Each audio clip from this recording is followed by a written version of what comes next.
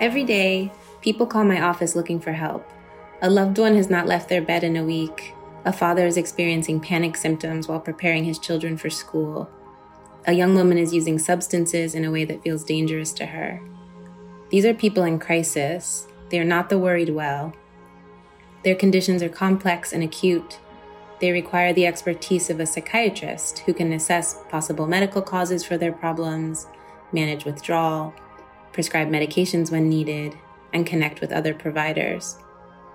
Some of the people who call seeking help are already in a good talk therapy program, and sometimes it's their psychotherapists, highly skilled psychologists, and licensed clinical social workers who call to be sure I understand how much their patient is struggling.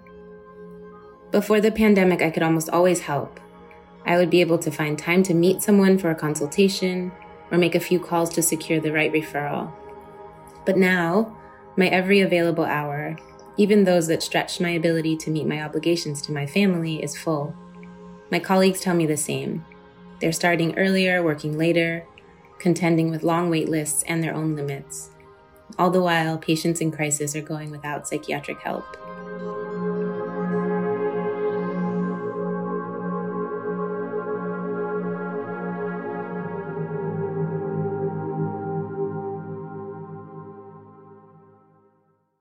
That was Christin Drake, reading from her first opinion essay, Healthcare Needs New Ways to Create More Psychiatrists and Other Physicians. I'll bring you our conversation after a word from our sponsor. Hi, I'm Angus McCauley, Chief Operating Officer at STAT. I'm joined by Peter Shen, Global Head of Research and Development for Johnson & Johnson MedTech, to discuss the latest on healthcare R&D. Thanks for having me, Angus. MedTech research and development elevates human health and enriches patients' lives by creating meaningful innovation that is smarter, less invasive, and more personalized for better outcomes. Our global team is working relentlessly to become a patient-centered, growth-focused innovator that is elevating standard of care. We are evolving into an integrated and digitally powered medtech company. Experience tells us that a big challenge won't be solved by single discipline. Here at the J&J MedTech, we're uniquely positioned to lead the way using a collaborative, multidisciplinary approach to innovation. Thanks, Peter. To learn more, visit jnjmedtech.com. That's jnjmedtech.com.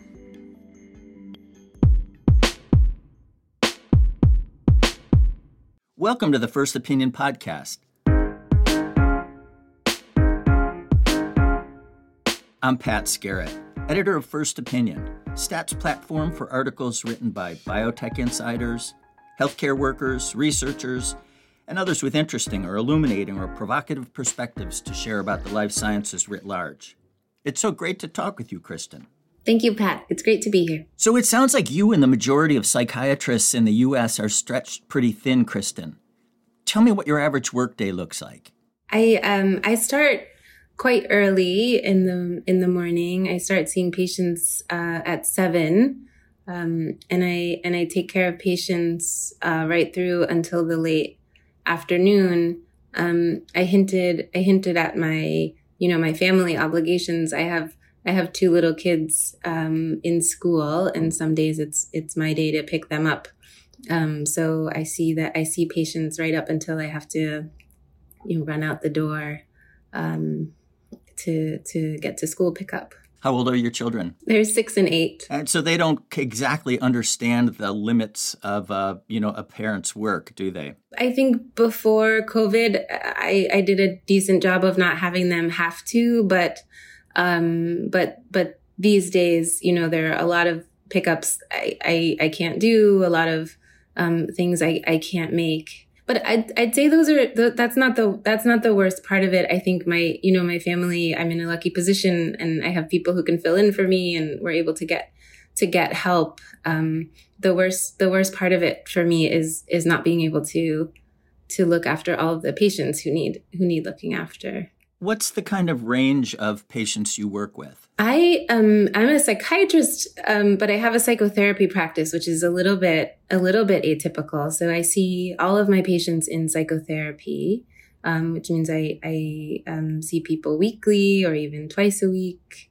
And my area of particular specialty is perinatal psychiatry. So I see people who are, planning a pregnancy or anticipating a pregnancy or are pregnant or in the postpartum period. That's about half or so of my practice at any time. And the rest is the general range of psychiatric difficulties, mainly mood, anxiety, and substance use difficulties. Do you find yourself having more patients or needing to spend more time since the pandemic emerged, or is that unchanged? Yes, I think, we're seeing, and my colleagues as well are seeing, people who had been doing pretty well and weren't needing to come in every week, had sort of graduated out of that intensity of a treatment into, checking in once a month or every few months for medication management. I think over these last 2 years, people are needing more appointments, more frequent urgent appointments, unscheduled, in addition to their usual rhythm. Also, a lot of people who had been in treatment in the past and, are sort of coming back and seeking care again as they should. And some of that is caused by the pandemic or is pandemic related? I think so. I think that, the stresses that families and individuals are under, a lot of grief and loss, a lot of disruption in the usual rhythm of the day. There have been job losses, and I think that's been extremely disruptive for people who are already, having to manage a psychiatric condition. So I think there's a subset of people who are, more vulnerable at their baseline because of a psychiatric condition that they were, managing very carefully. But so many of the coping mechanisms and systems of support have been disrupted during COVID. So those people are suffering more. Substance use is up, and so that's disruptive to people's ability to manage their symptoms. And then I think there's a new sort of a group of people who hadn't in the past experienced very much in the way of psychiatric symptoms, who are newly experiencing them in the context of all of this stress. I think in my practice, especially, parents and new parents, we know that support is extremely important to prevent peripartum mood and anxiety disorders. So support is hard to come by during COVID. And it's just plain old hard not to be anxious about this whole thing. Yes, I agree. And the levels of anxiety and stress, and as I said, like the ways in which we are able to manage that, I think that a lot of the people who end up seeking care now, had they been able to manage in the ways that they were pre-pandemic, they wouldn't be suffering as much as they are. You mentioned in the excerpt you read at the beginning that you could almost always find time to meet somebody for a consultation or make a few calls to secure the right referral. Is that changing also? I mean, if you're stretched this thin, your colleagues must be too. So is it getting harder and harder to refer people to the care they need? Yes. And I think it's an important function of us. Psychiatric care is hard enough to access. And I think, unfortunately, people still really have to rely on, word of mouth and good, sort of personal referrals. And I think it's part of our job to do that. But even the time to do that, I'm taking care of patients in every moment of my practice time. Before it was, I'd have an hour or two of administrative time and I could make phone calls and I could, call colleagues and hear what was going on with them and make a very tailored, referral.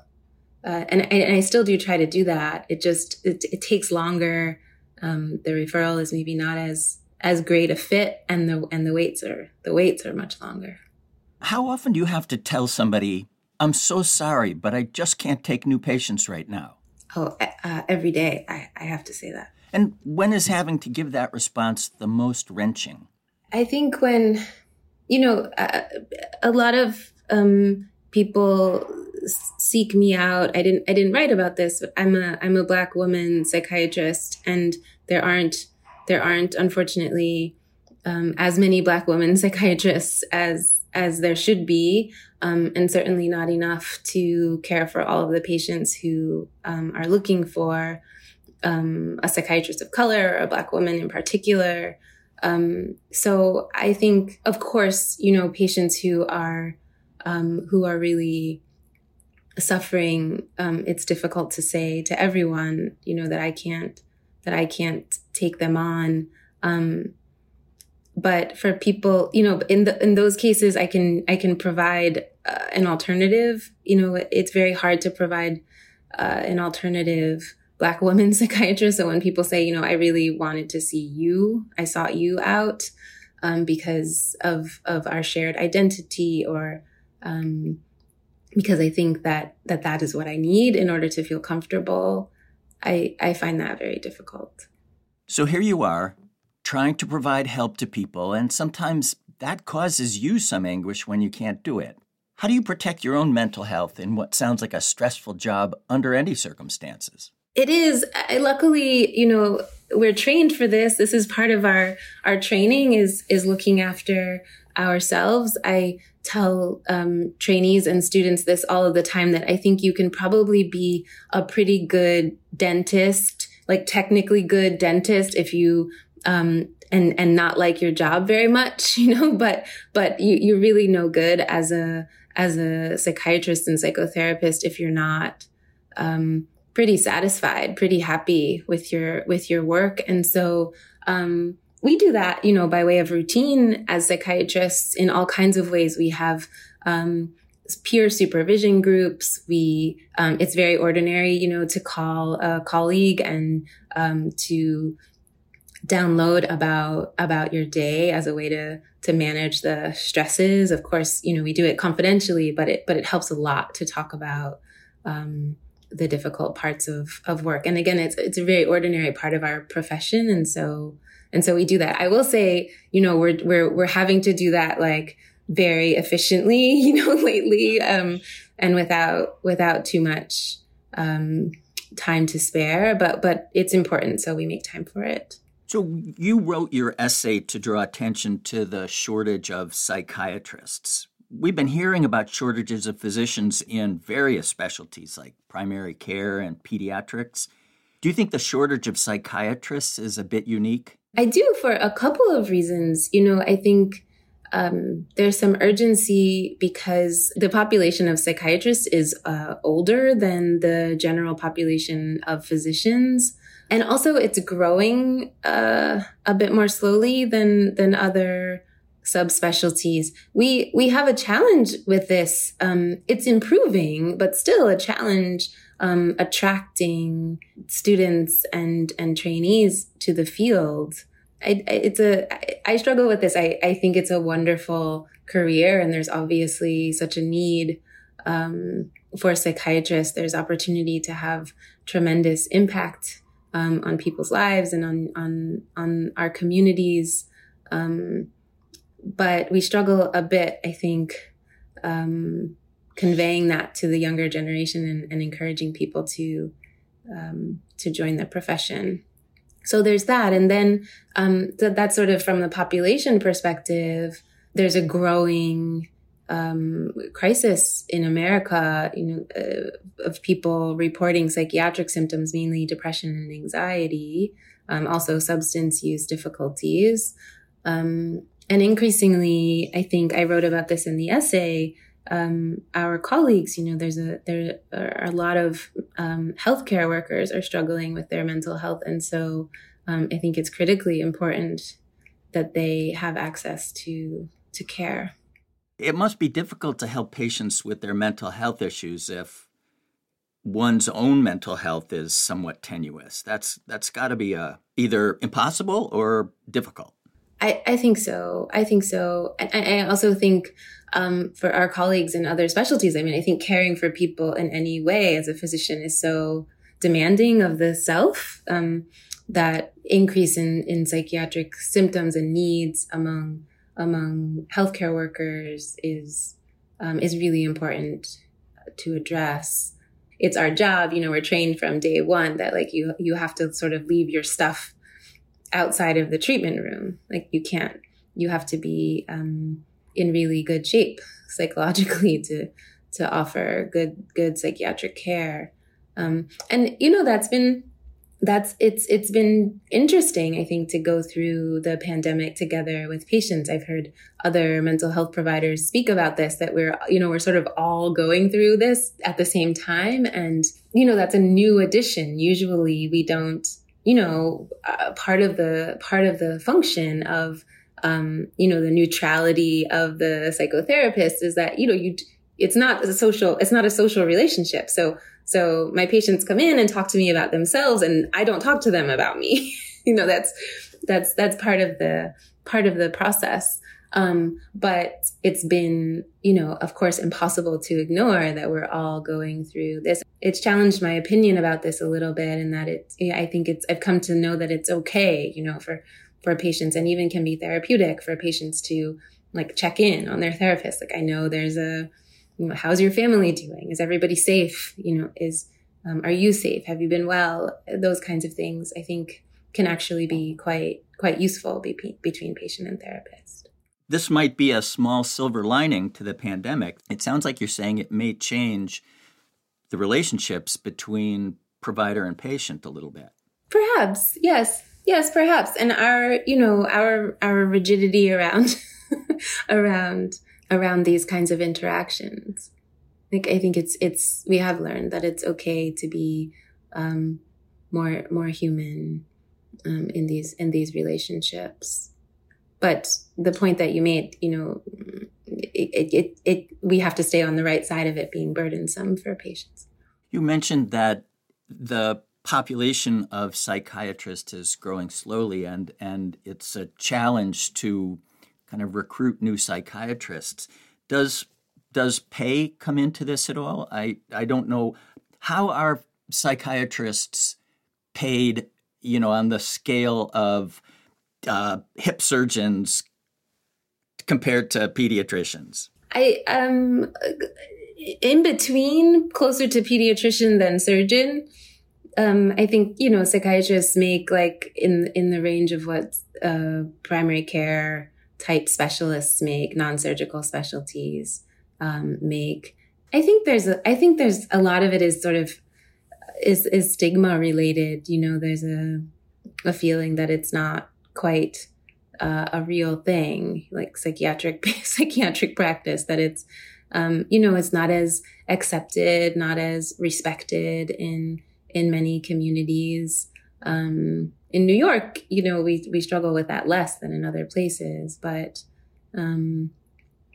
certainly, the sort of, when you're a medical student and you're just, wide-eyed in the hospital, the North Star of the sort of surgeon who swaggers through the hospital, and the images of a psychiatrist who's kind of, wild-haired and with suede elbow patches and is a little bit of a different character. I think we have a PR problem with that. We need a few rock stars in the psychiatry pantheon, it sounds like, to inspire people. I think so. I'm hopeful. I'm hopeful that the the younger generations will respond to this crisis and know that mental health is incredibly important. Like, all of the trauma that people have experienced during COVID, we're going to be treating for years and years. So I hope that they will see that and respond.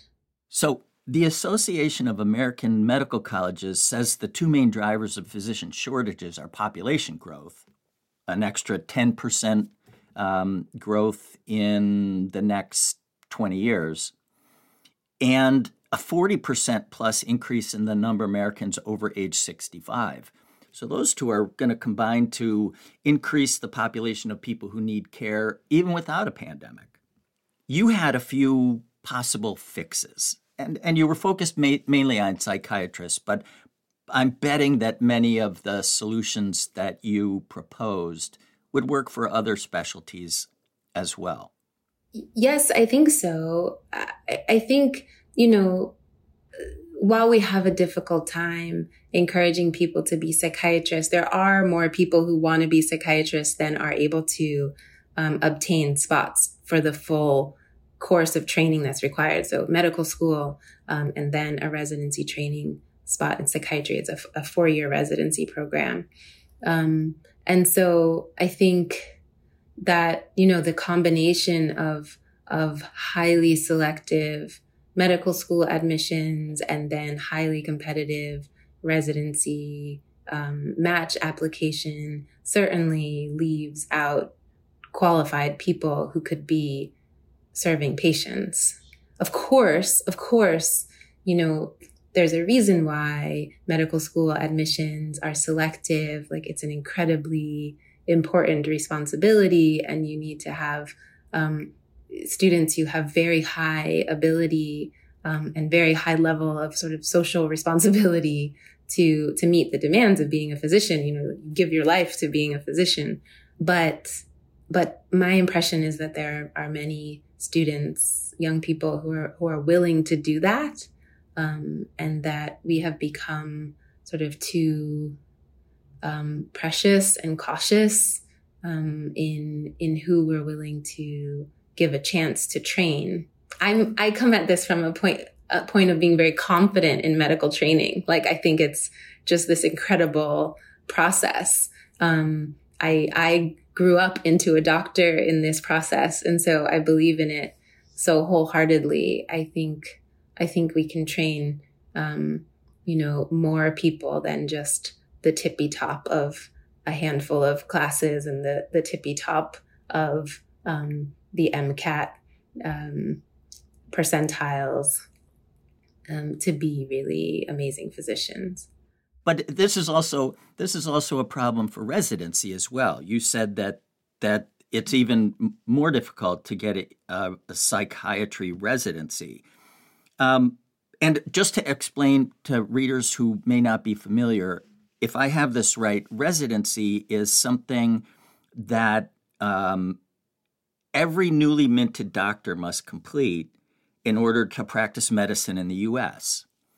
And if you don't get a residency, you can't practice medicine. And that's, some people don't get matched to residency after 4 years of medical school.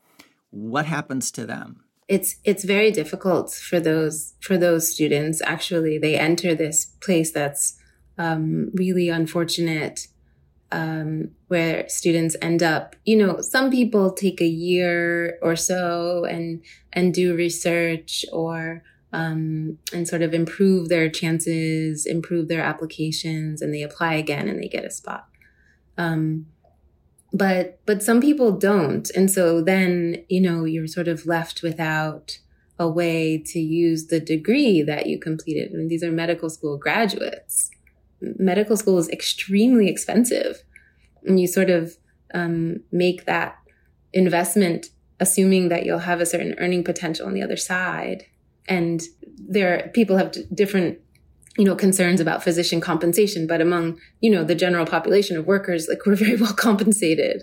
And so it's a safe bet to spend a lot of money on your education if you think you'll have a steady job as a physician, but without it, it's catastrophic for students.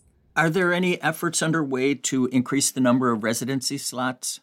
There are. There's a small sort of number of a small increase as part of the Build Back Better Act. It's called the Pathway to Practice training programs that increases the number of residency training spots by 1,000 across the country, which is that's a less than 1% expansion. And it's not scheduled to be complete for 4 more years, I think, until 2026.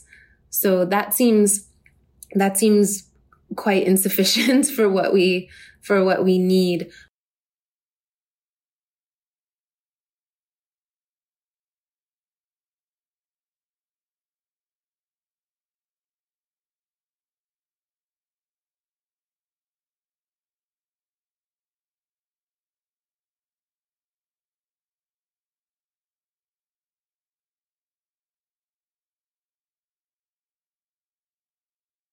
there's a larger act, the Resident Physician Shortage Act of 2021, which would provide 14,000 new residency training programs. It's spaced out over 7 years, but still, that sounds like a larger number. Certainly, it's better than the 1,000, but that would yield still just 700 additional psychiatrists once the program is in full swing.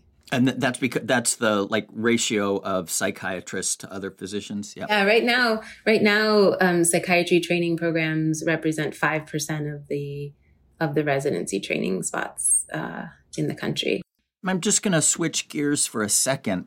Stat and others have written about the extraordinary wait times inside emergency departments and outside of them, especially for kids and adolescents to get inpatient care for acute mental health crises. How does the lack of psychiatrists play into this? Yes, these are the very same doctors, who provide care in those settings. What's required to be a child and adolescent psychiatrist is an additional 2 years of fellowship training after the adult, we call it an adult residency. So the pathway to that is even more narrow. And there's another competition process. Now, that one is a little bit less, I think programs are more willing to sort of trust a fully trained adult psychiatrist, that by that point, a person has been able to show themselves to function as a physician. There's a little bit less guesswork and more opportunity for an applicant to show, how they work. But still, it's a tremendous amount of time for trainees. And so the shortage of child and adolescent psychiatrists is tremendous. Let me wrap up with a question kind of opening the lens here. There's a whole range of mental health caregivers, psychiatrists, psychologists, social workers, psychiatric nurse practitioners, primary care physicians and family nurse practitioners, and therapists, and I could go on. Are there also shortages in these career paths, or can they somehow help fill the gap? Yes, I think so. And I think they are. I mean, my impression of this moment is that everyone is sort of functioning at their full capacity and trying to help patients with psychiatric needs.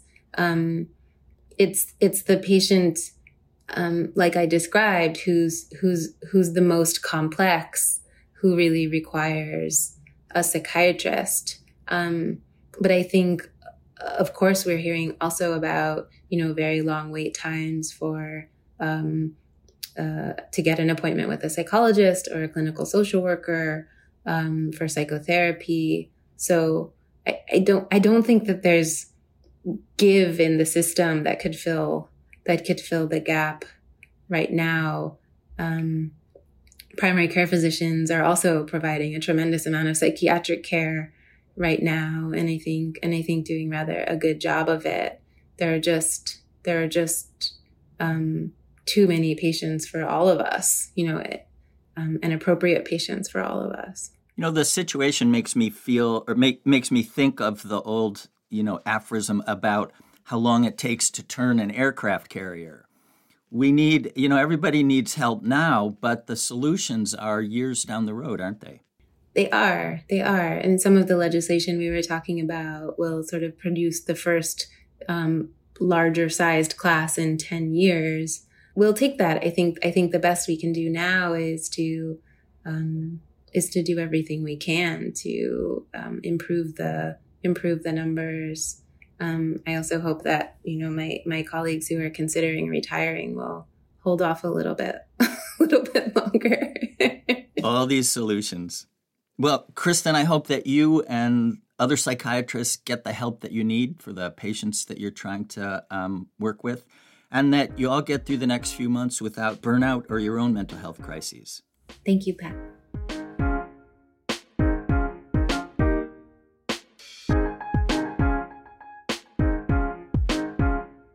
Thank you for listening to the First Opinion podcast. It's produced by Teresa Gaffney. Alyssa Ambrose is the senior producer, and Rick Burke is the executive producer. I love to hear from listeners. Let me know which First Opinion contributors you'd like to hear on the show, or what topics the podcast should take on. You can do that by sending an email to first.opinion@statnews.com. And if you have a minute, please leave a review or rating on whichever platform you use to get your podcasts. That's it for now. Be well during this strange and uncertain time.